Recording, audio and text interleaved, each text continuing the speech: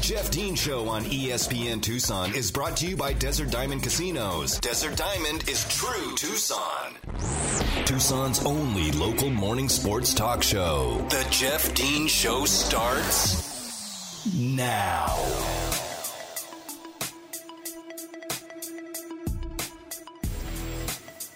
Good morning, Tucson, and welcome to the Jeff Dean Show. I am Jeff Dean here with you on this Tuesday, December the 7th, 2021, and we are live here in the city of Tucson.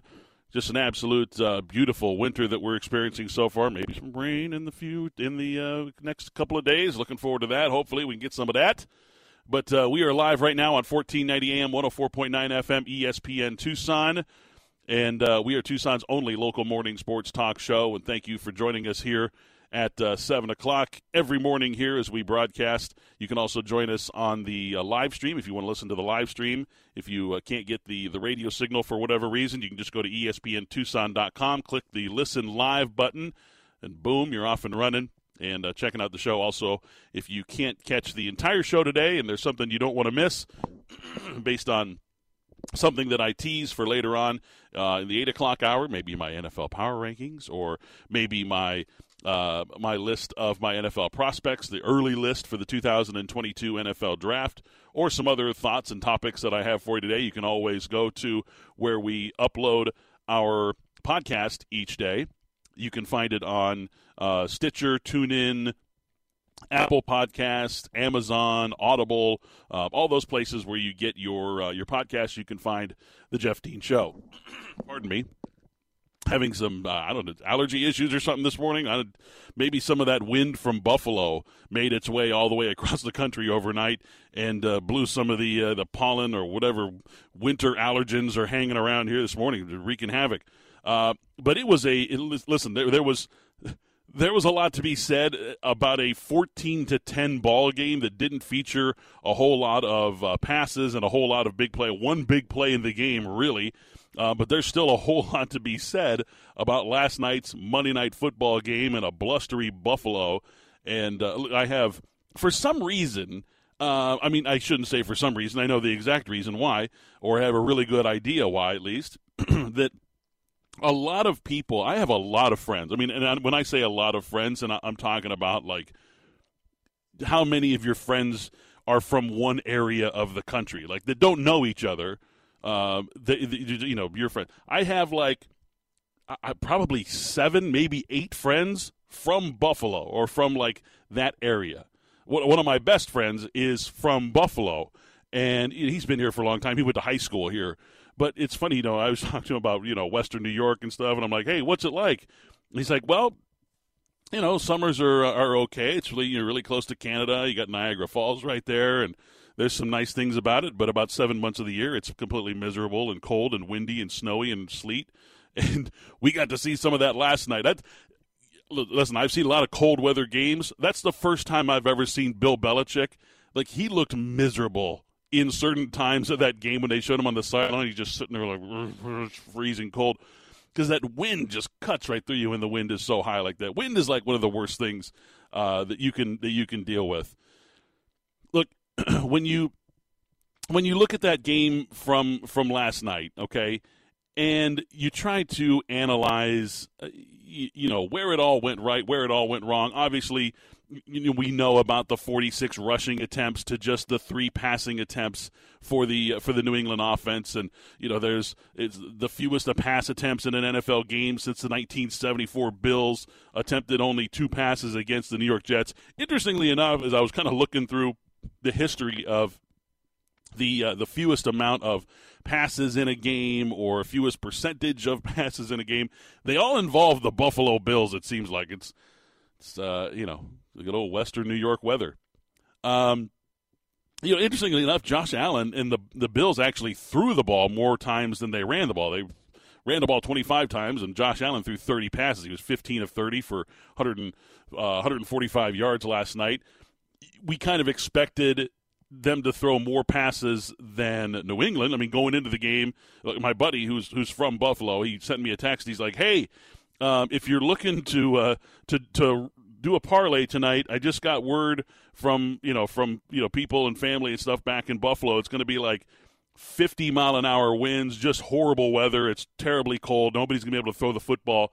This was literally, 5 minutes after I had played a parlay that included some over passing yards for both quarterbacks. Yeah, so that didn't work out so well for me. Thankfully, I was able to jump in on another parlay that actually paid out. So that was nice. I had to hedge my bet there because I had spent it already a little too early without checking the weather. There you go. See, anytime you're dealing with a team in the Northeast that's playing outdoors, check the weather before you put your money down on an SGP on FanDuel Sportsbook, because you don't want to be stuck just sitting there watching a game and watching your card just go up in flames. But regardless, with Josh Allen playing at Wyoming, he's from, that type of weather. Wyoming doesn't exactly have the greatest weather in the wintertime either. We've seen Josh Allen throw in that weather. That's a big reason why Buffalo drafted him, is he's a good bad weather quarterback. Last night, though, you just couldn't help it. It was the wind was so predictable because it was blustery. It was swirling all over the place. And here's the thing that I think is it's not getting enough. I think run as I watched and listened to some of the analysts last night, and then of course this morning listening to some of the people that were discussing the game last night. People are talking about what a genius Bill Belichick is, and I saw it on Twitter last night. And Colin Cowherd, whom I have a lot in common with, and he and I get along really well.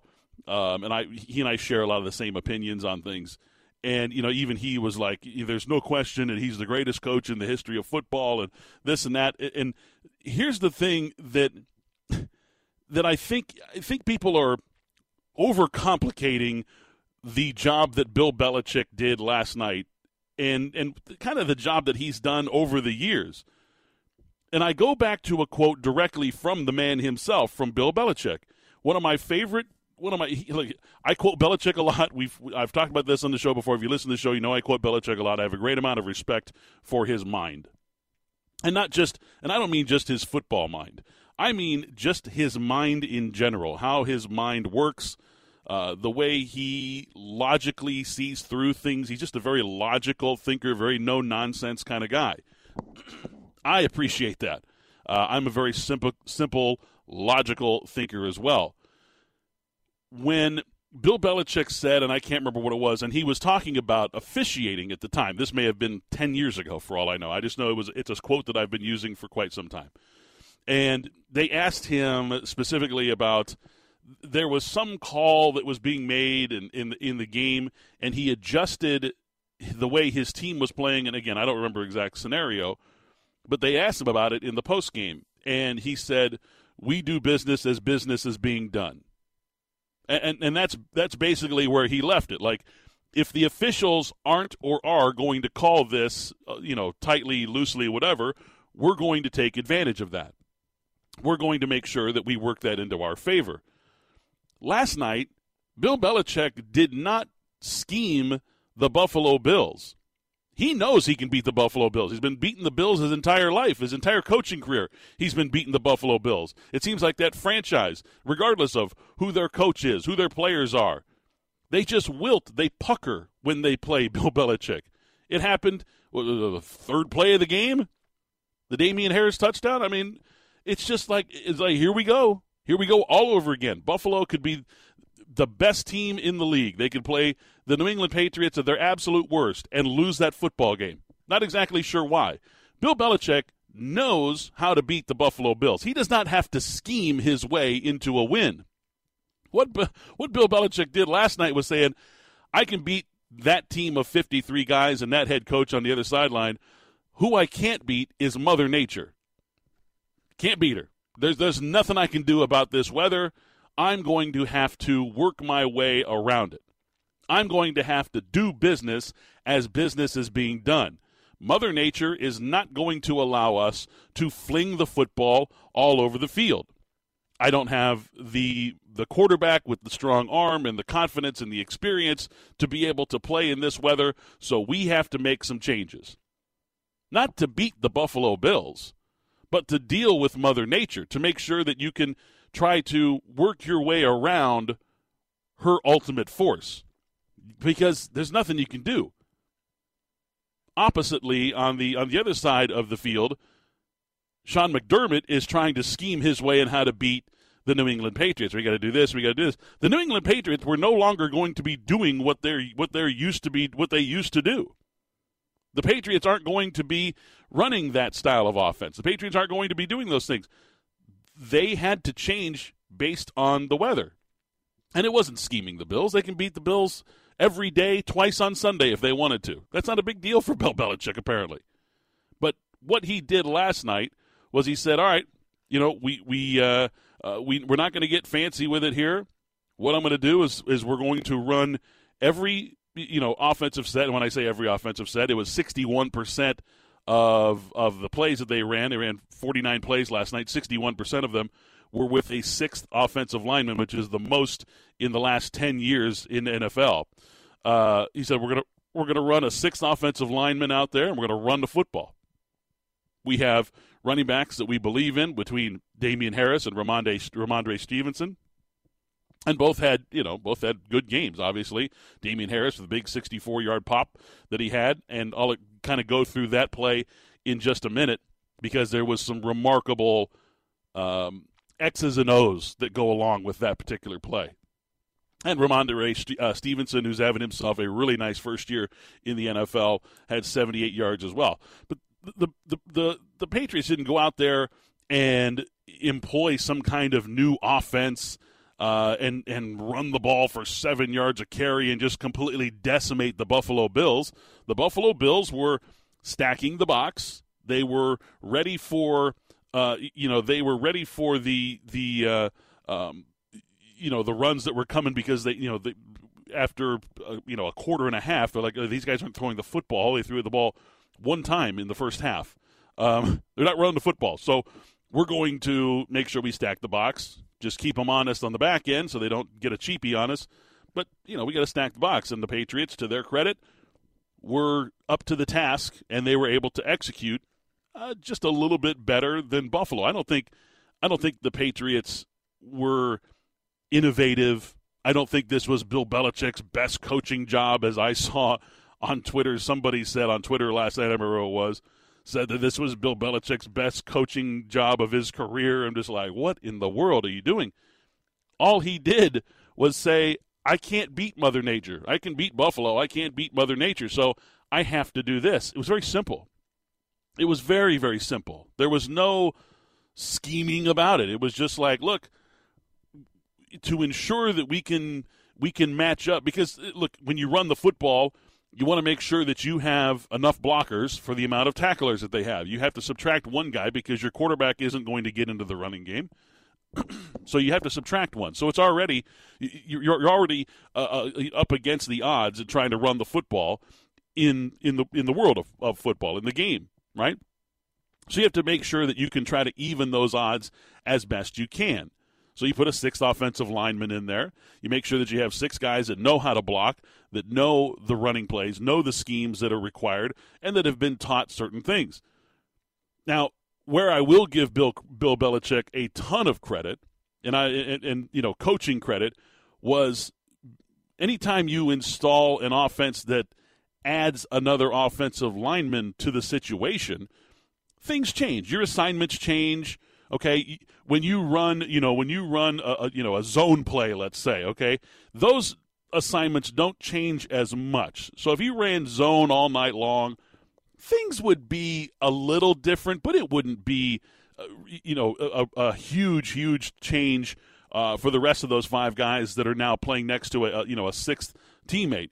But when you play base, which is a lot of what the New England Patriots do, they're not they're kind of like a 60-40 base to zone run team. They do plenty of zone run. Everybody does, but they're not like the 49ers who are 100% zone.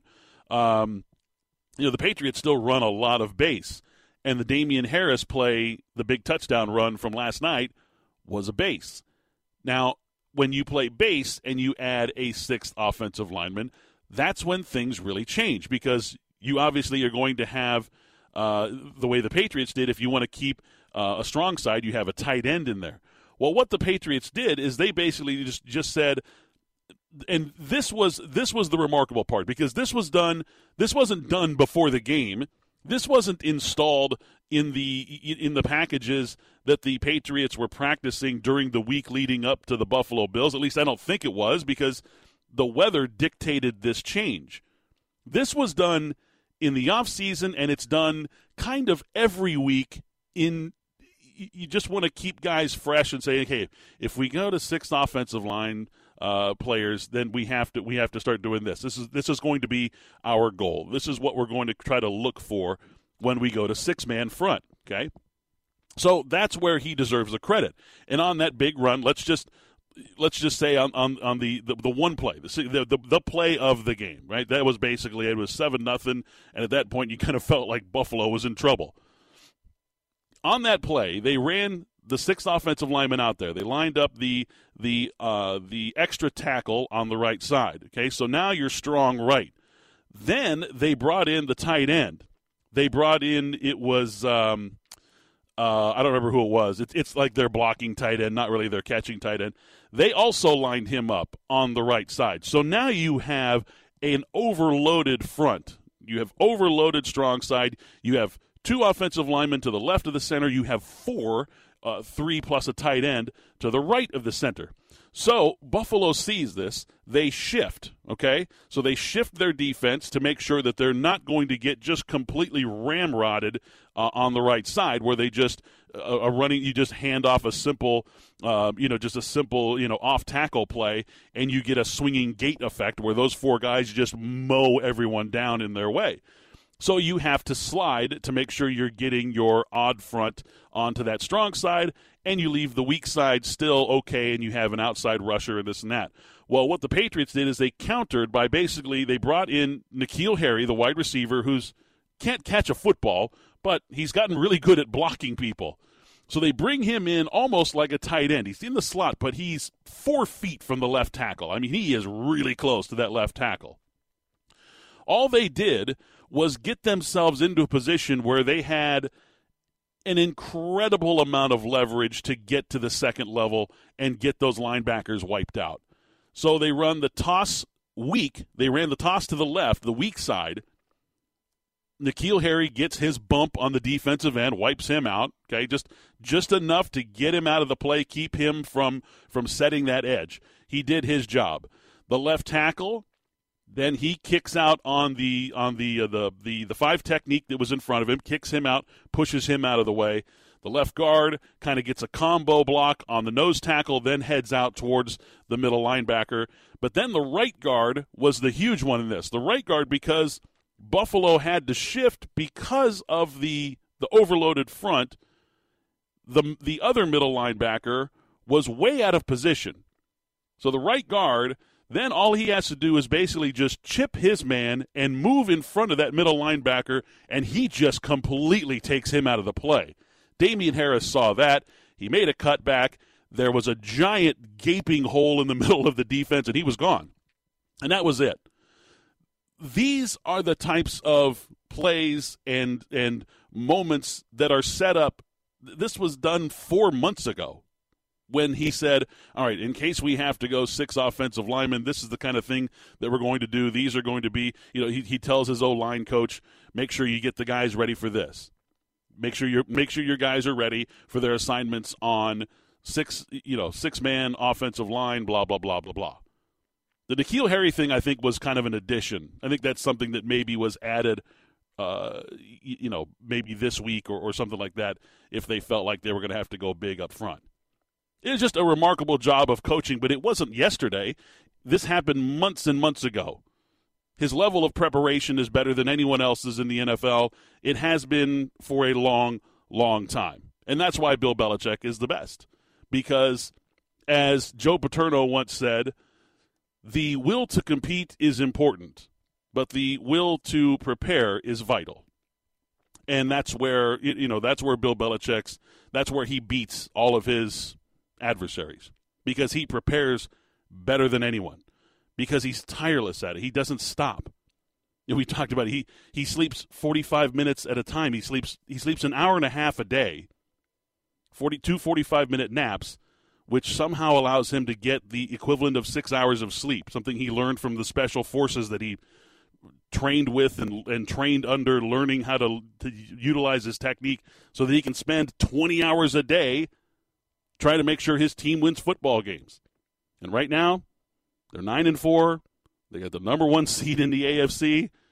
And look out, because if you have to go through New England to get through the playoffs and they get that first week bye, you're in trouble. That's not a situation anybody wants to be playing in. And the fact that he's doing it with a rookie quarterback is just remarkable. He's the best coach I've ever seen, the best football coach I've ever had the pleasure of witnessing. And again, it's not just what happens the moments before a football game. Yes, he decided to change things up, but it wasn't because of what the Buffalo Bills were going to do. He just said, I can't beat Mother Nature. We have to do things differently tonight. We're going to go back. Let's open up dust off that old playbook from back in July when we installed this offense. And let's hope that our guys remember that they were coached up to play this way. Just remarkable stuff. The Marana Police Officers Association is holding a Stuff the Cop Car toy drive this Saturday, December 11th at 8 a.m. It goes till 2 p.m. You're going to have plenty of opportunity there. You go to the Walmart off of Cortero and just west of I-10 there. They're going to be collecting clothes, shoes, and toys for all ages. There are also cash donations accepted as well. So you just go right into the Walmart, get something for a child here in the Tucson and Marana area, and walk out and donate it and stuff the cop car there. It will benefit the Arizona Children's Association to help the children in Marana and Tucson areas have a happy holiday. That's, again, this Saturday from 8 a.m. to 2 p.m. at the Walmart at Cortero and I-10. More of the Jeff Dean Show right here on ESPN Tucson. The Jeff Dean Show on ESPN Tucson is brought to you by Desert Diamond Casinos. Desert Diamond is true Tucson. Now back to the Jeff Dean Show on 1490 AM, 104.9 FM, ESPN Tucson. ESPN Tucson wants to remind you that the 51st annual Winter Street Fair is going to be going on this weekend, Friday, Saturday, and Sunday. The 4th Avenue Street Fair opens at 10 a.m. It will go until dusk daily, so roughly 5 p.m., right? Something for everyone is going to be going on there at the 4th Avenue Street Fair. There's holiday shopping from the merchants and the artists that are there. There's going to be plenty of mouth-watering fair food. Yeah. Local entertainment, family activities. Santa himself will even be there. For more details, go to ESPNTucson.com and join us at the 4th Avenue Street Fair this weekend, this Friday, Saturday, and Sunday, right there on 4th Ave. I apologize for getting so technical there in the first segment discussing. I know it's not the most exciting radio for everyone. I apologize for that. I just get geeked up when I see stuff like that. It's a new wrinkle that is always fun to see, and you want to take a closer look at it, and then when you just see the magic kind of unfurl before your eyes and realize just how good these guys are at their job. And I'm not just talking about the New England Patriots O-linemen specifically and their offensive coordinators and their line coaches and Bill Belichick and all this stuff. I mean, I'm talking about all the professionals in the NFL. Like, these guys get paid hundreds of thousands and millions and tens of millions and hundreds of millions of dollars to do that job.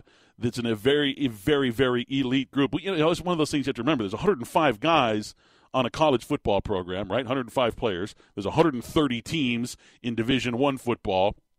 And in Division I AA, FCS, whatever you want to call it, there's similar, not similar roster sizes, 105. They don't have that many at the FCS level, usually between like 70, 75, I think, total for some of the bigger programs. But there's a lot of programs in FCS sending guys to the NFL as well.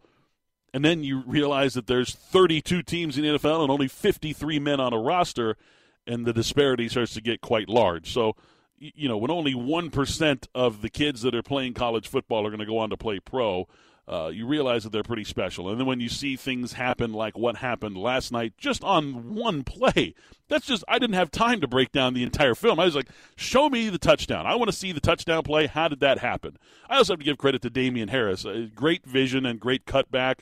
I think the toss was supposed to go between between the left tackle and the outside receiver there. I think he was supposed to kick it out there, but once he saw that right guard just completely wipe out that middle linebacker, he cut it back and he was gone.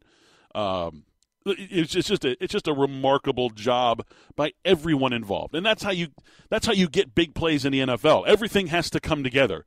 All 11 guys have to work together in concert, along with the game plan and the coaches and the way that they've been set up from day one to learn these techniques and these things. It's remarkable to see. It's the best sport in the world for that reason right there, because it takes 11 men working in concert to be able to have success against the opposing team. And sometimes on the opposition, it only takes one guy to be out of position or out of focus or whatever have you, or miss a tackle. Look, it's the best game in the world, and it's just such a pleasure to be able to cover it and to have a job where I'm paid to essentially talk about these kinds of things. I'm just blessed as all can be. All right, coming up throughout the show here, we still got an hour and a half to go. We're going to be talking about Wildcat basketball. A lot of Wildcat basketball, actually, today, because the NCAA net rankings were released yesterday, about 5 minutes after I signed off the air, of course. They couldn't do it before, so they had to do it afterwards, and now I'm kind of like late to the party here. But I have some interesting takes, some interesting thoughts about where the Wildcats stand right now nationally and where they could be come January 5th, basically, a month from now, January 7th, a month from now, including their upcoming matchup tomorrow night against an unbeaten Wyoming team. I'm also going to give my NFL Power Rankings. That's coming up at 8 o'clock. Talk about some Week 14 matchups. I know it's only Tuesday, but my goodness, Week 14, we've had some weeks, and it happens every year in the NFL. There's some weeks where you look at it at the slate of games, you're like, maybe I'll go out of town this weekend. Don't do it this weekend. Holy smokes, there are some really good games coming up in Week 14 in the NFL. We'll talk about that. I also have some other local news in regards to Arizona football recruiting. We talked with Matt Moreno yesterday, of course, our recruiting insider from Go AZ Cats, and we talked specifically about a couple of players. One of those players, I can't help but feel for the young man right now, because he's being absolutely torn in two opposite directions, and we'll talk about that and the effect it may have on Arizona football and that particular player, in return also. So we'll talk about that coming up. And also the top NFL prospects, my top NFL prospects, an early look at the 2022 NFL Draft. As we get closer, the NFL Draft is something that I have covered very, very extensively for a long time. And we're talking, 17, 18 years now I've been working the NFL Draft. It's kind of been like my specialty. When there's a special broadcast for the NFL Draft in Phoenix, I always contribute to that. So, it's just something that I really, really enjoy doing and I dive into. And once the season ends is when I really get rolling on that thing. So we're going to give an early look at some of the guys now that the college football season has ended and is now heading into bowl season. Give you an early look at maybe some of the names you could be hearing called coming up in the 2022 NFL Draft. A lot to talk about today, tons of football, but coming up next, some Wildcat basketball. You're listening here to The Jeff Dean Show on ESPN Tucson. The Jeff Dean Show on ESPN Tucson is brought to you by Desert Diamond Casinos. Desert Diamond is true Tucson. Back to the Jeff Dean Show on 1490 AM, 104.9 FM, ESPN Tucson. Welcome back to the Jeff Dean Show here, Tucson's only local morning sports talk show, talking some local basketball. The Wildcat men's basketball team, real quick, the women's basketball team, back in action at the McHale Center on Thursday night. The number 6 ranked team in the country, matching their highest ranking ever in program history. Adia Barnes, look, there was talk that losing Ari McDonald was going to be a real bugaboo. I don't want to use the term death knell, because this team was certainly good enough to be nearing a top 25, I think, in most people's eyes, even without Ari. But man, to be nearing a top 5 ranking at this time in the season, trying to work in those new players, get them accustomed to their new jobs and their positions and things like that. You just can't understate the job that she has done in her short time here at Arizona, leading the women's basketball team to the championship game last year and looking for more this year. And I've talked about her on the show plenty of times. I just love her disposition. You know, I mean, she's got that sweet look about her. She's always smiling, and she has a lot of reasons to be happy. You know, she's very successful. She's very good and confident and does a great job. But she's got that real competitive fire inside of her. You know, she's a former player, obviously. She's young, and she's got that. Look, I'm not going to sit here and be like thankful that we're picked to finish 5th in the Pac-12. Oh, that's good. You know, we're going to be good. You know, yeah, everybody gets a participation trophy. She wants to go out there and smash people. Like I love her disposition. And women's team going to be back in action at the McHale Center Thursday night. Number 6 ranked women's Wildcat basketball team, and very, very proud of them. The number 11 men's team got a little news yesterday as far as their net rankings go. The NCAA net rankings, the first official net rankings of the season, were released. I'm not even going to attempt to explain how they figure out the net rankings. There's some kind of algorithm that factors in multiple things like where the game was played and efficiency of offense versus defense and the average opponent's efficiencies and all this. Look, I think it's a very comprehensive metric on how to figure out, where to seed teams, how to allow them entry into the postseason and the tournament and such like that. But right now, Arizona opens the season with a net ranking of 3.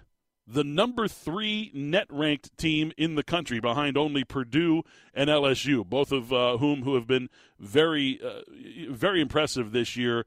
Purdue with 3 Quadrant 1 wins already this season. Very impressive. They got the win over Iowa in Iowa City last night. That was Illinois. Sorry, I was thinking ahead to the Wild. I was looking here at the schedule. My bad. Purdue's been really, really good. Illinois got a big win last night in Iowa City over Iowa. Of course, that's an opponent, an upcoming opponent for the Wildcats, and I will talk about that in just a moment. Now, the Wildcats didn't move anywhere in the AP or the coaches poll, and that's fine. They're sitting at number 11. Those numbers are going to work themselves out as people start to recognize what the Wildcats are doing a little bit more. If Arizona can get some favorable television time, maybe ESPN or one of the national broadcast teams wants to bump a less than favorable matchup that they have to put the Wildcats on TV, that would be wonderful. Just to get a little more national recognition for this team so that people can get their eyeballs on them. Because reading the box score, you're like, man, they really crushed this team. Okay, that team must not be very good. You have to watch Arizona play to really appreciate what they do. They're just so good and so early on. And I know, look, it's the glaring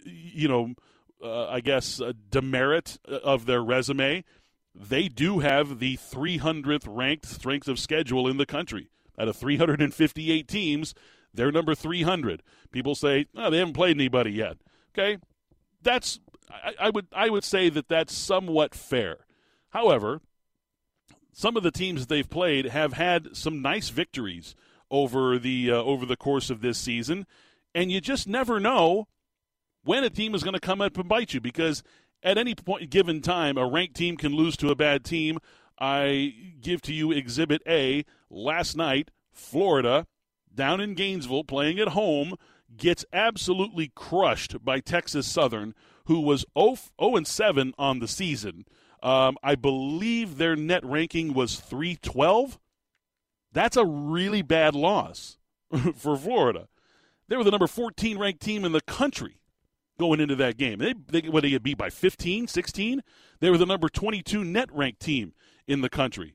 And they just lost to an 0-7 team who didn't even show up in the top 300 of the net rankings. So it can happen at any time. So I don't want to hear about strength of schedule right now. Give it to me later, okay, once Arizona's lost a game. Who have they lost to? Where did they lose? They're not going to go undefeated. We know this, okay? In fact, I don't know if they make it out of 2021 undefeated by looking at their opponents that are coming up, because that strength of schedule number is about to skyrocket up into the probably into the mid 100s, the mid to high 100s by the time the dust settles at the end of 2021. Now, currently the number 3 net team in the country, they will face 5 teams currently ranked in the net top 50 over the next 4 weeks. My notes here said top 5. I'm like, that's not correct. Top 50. Forgot they had the 0 there. 5 of the teams they face in the next 4 weeks are all ranked in the top 50 of the net. Wyoming, whom they play tomorrow night at the McHale Center, is the number 12 net team in the country. They're unbeaten. They play Illinois, who's the number 48 net team, on the road in Champaign on Saturday. Huge win, and Illinois' number is going to go up based on their victory last night in Iowa City over a previously one-loss Iowa Hawkeyes team. Then they travel to Knoxville on December 22nd to take on the Volunteers, who are the number 11 net team in the country. And then they open up regular conference season, I guess. I don't know what you want to call it. They open up at UCLA, who's number 33 in the net rankings, and then they play at USC, who's number 7 in the net rankings. So not only are 5 of the next 7 teams that they play ranked in the top 50 of the net, they play 4 of those games on the road. So that is going to lift things exponentially for the Wildcats. Now, I'm not saying the Wildcats are going to win all 5 of those games. I don't think they're going to make it out. I mean, I certainly hope they do. But look, these are tough games. Going on the road is a difficult proposition. Teams do not like it when you come into their building and have a lot of swagger, which the Arizona Wildcats have. Both of those teams, Illinois and Tennessee, are very hard coached. You look at who their coaches are, they preach toughness. Both of those teams are going to be very, very tough. Those teams are going to try to punch Arizona in the mouth, try to shut them up, try to slow down their swagger. They have a lot of pride. Obviously, both teams ranked. They're top 50 net teams. They've got senior leadership. Kofi Coburn is an absolute monolith in the center of the offense and defense for the Illini. Tennessee just has incredible athleticism and plays great scramble defense. Look, they're going to be tough.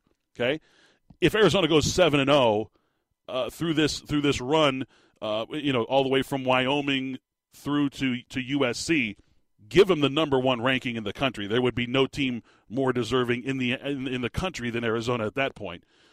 If Arizona can just win 3 of those 5 games, okay, now they've got 2 home games against Northern Colorado and Cal Baptist. Both teams are in the top 150 of the net ranking, so that would give them a couple of quad 3 victories.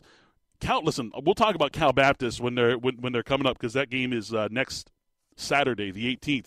They got a player in their team, Taron Armstrong. He's an NBA player. Like, he's wicked good. We'll talk about him when we preview that game. But if Arizona can win 3 of those 5 games against the net 50, okay, Wyoming, Illinois, Tennessee, UCLA, USC, and if they are able to hold serve at home, if they can crush Northern Colorado and Cal Baptist, that would put Arizona at 10-2 on the season with 3 quad 1 victories. That is a hugely impressive number. Right now, the best team in the country in Q1 victories is Purdue. They're the number 1 net team in the country. They're 3-0. 3-0 Q1. And again, these games are played on the road, except for the Wyoming game. Illinois, Tennessee, UCLA, USC, all played on the road. That is quite the gauntlet for Arizona coming up. But they're healthy. They're ready. They're confident. They know what they want to do. They have an identity. That is one of the most important things you can have in sports, in team sports, is to have an identity. When you talk to coaches about it, it's like the unsung hero of a program or of a team. If you have an identity, know who you are, know what you want to do, know how you go about your business, that makes things a lot easier on the preparation tactics for that game. Arizona has an absolute identity.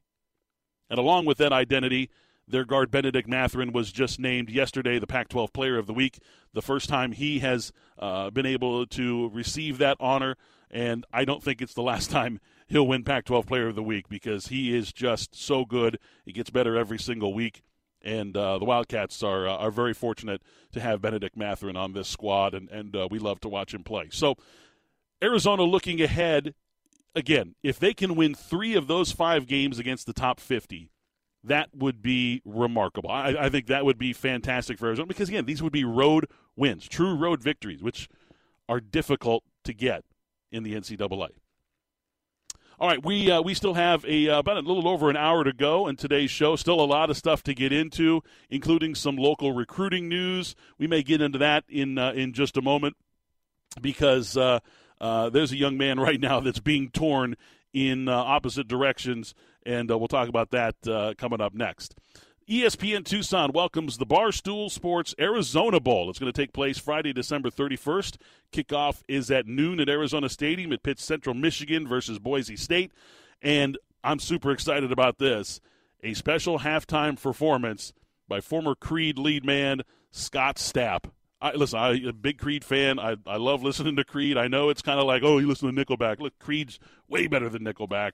I know they're kind of cheesy, but, man, I love their music. And, of course, that halftime performance they did on Thanksgiving at the Dallas Cowboys game is still one of the most memorable halftime performances of my life. It was so, so good and amazing. And Scott Stapp going to be performing at halftime of that game. It's just going to be awesome. More details, get your tickets at ESPNTucson.com. It's the Jeff Dean Show here on ESPN Tucson. The Jeff Dean Show on ESPN Tucson is brought to you by Desert Diamond Casinos. Desert Diamond is true Tucson. More of the Jeff Dean Show on 1490 AM 104.9 FM ESPN Tucson. All right, just a quick little segment here before we do our quick turnaround break at the top of the hour. Then hour number 2. Hour number 2 features the NFL Power Rankings. I'm going to be doing week to week now. It's late enough in the season. You got to have some change week to week depending on the outcomes of the games. I'll have my new power rankings unveiled at 8 o'clock. Week 14 matchups in the NFL. Some huge games in the NFL coming up this weekend. And, of course, my early look at the 2022 NFL Draft. Some of the top prospects you can most likely hear names called on day 1 on the Thursday night broadcast of the NFL Draft. Now, I mentioned, we talked yesterday with Matt Moreno. He's the the senior editor at Go AZ Cats. He's our recruiting insider, and we talked specifically about Tyrone McMillan, the top wide receiver in the state of California, who had basically a 2-team decision. It was between Oregon and Arizona about where he was going to verbally commit to. 3 of his teammates at Anaheim Servite, have committed and have a very strong commitment to the University of Arizona. 2 of his guys, of course, on offense, Kean Burnett and Noah Fafita, the quarterback of the team.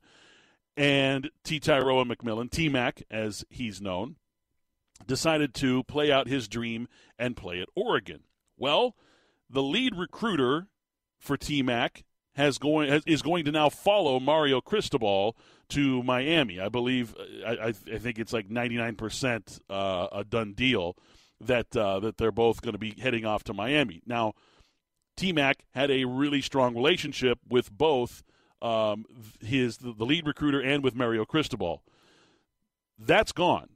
So Arizona is starting to pump up the volume a little bit on his re-recruitment, and it's been going on ever since. Like I said, when the day that he committed to Oregon, I said there is no chance in hell Jedd Fisch drops the rope and walks away from this one. He is going to continue to fight. Well, now, and I talked about it yesterday with Matt Moreno, Noah Fafita's mom, Mama Fafita, look, they're all a very close-knit family-type unit there in Anaheim. Those 3 kids. She has been, and I mean laying it on thick in social media. And I got to be honest, I kind of feel a little bad for T-Mac right now. He's just had part of his dream crushed with Mario Cristobal leaving. There's indecisiveness and who's going to take over the job. It's his dream school, and now his best friends and his essentially his adopted football mom are pushing hard for him to come to Tucson. This is going to be interesting this week to see what happens with T. Tyroa McMillan. Stay tuned. This is going to get good. All right, hour number 2 of the Jeff Dean Show coming up. Again, we just have that quick little 2-minute break. We'll be right back. Stay tuned right here to 1490 AM, 104.9 FM, ESPN Tucson.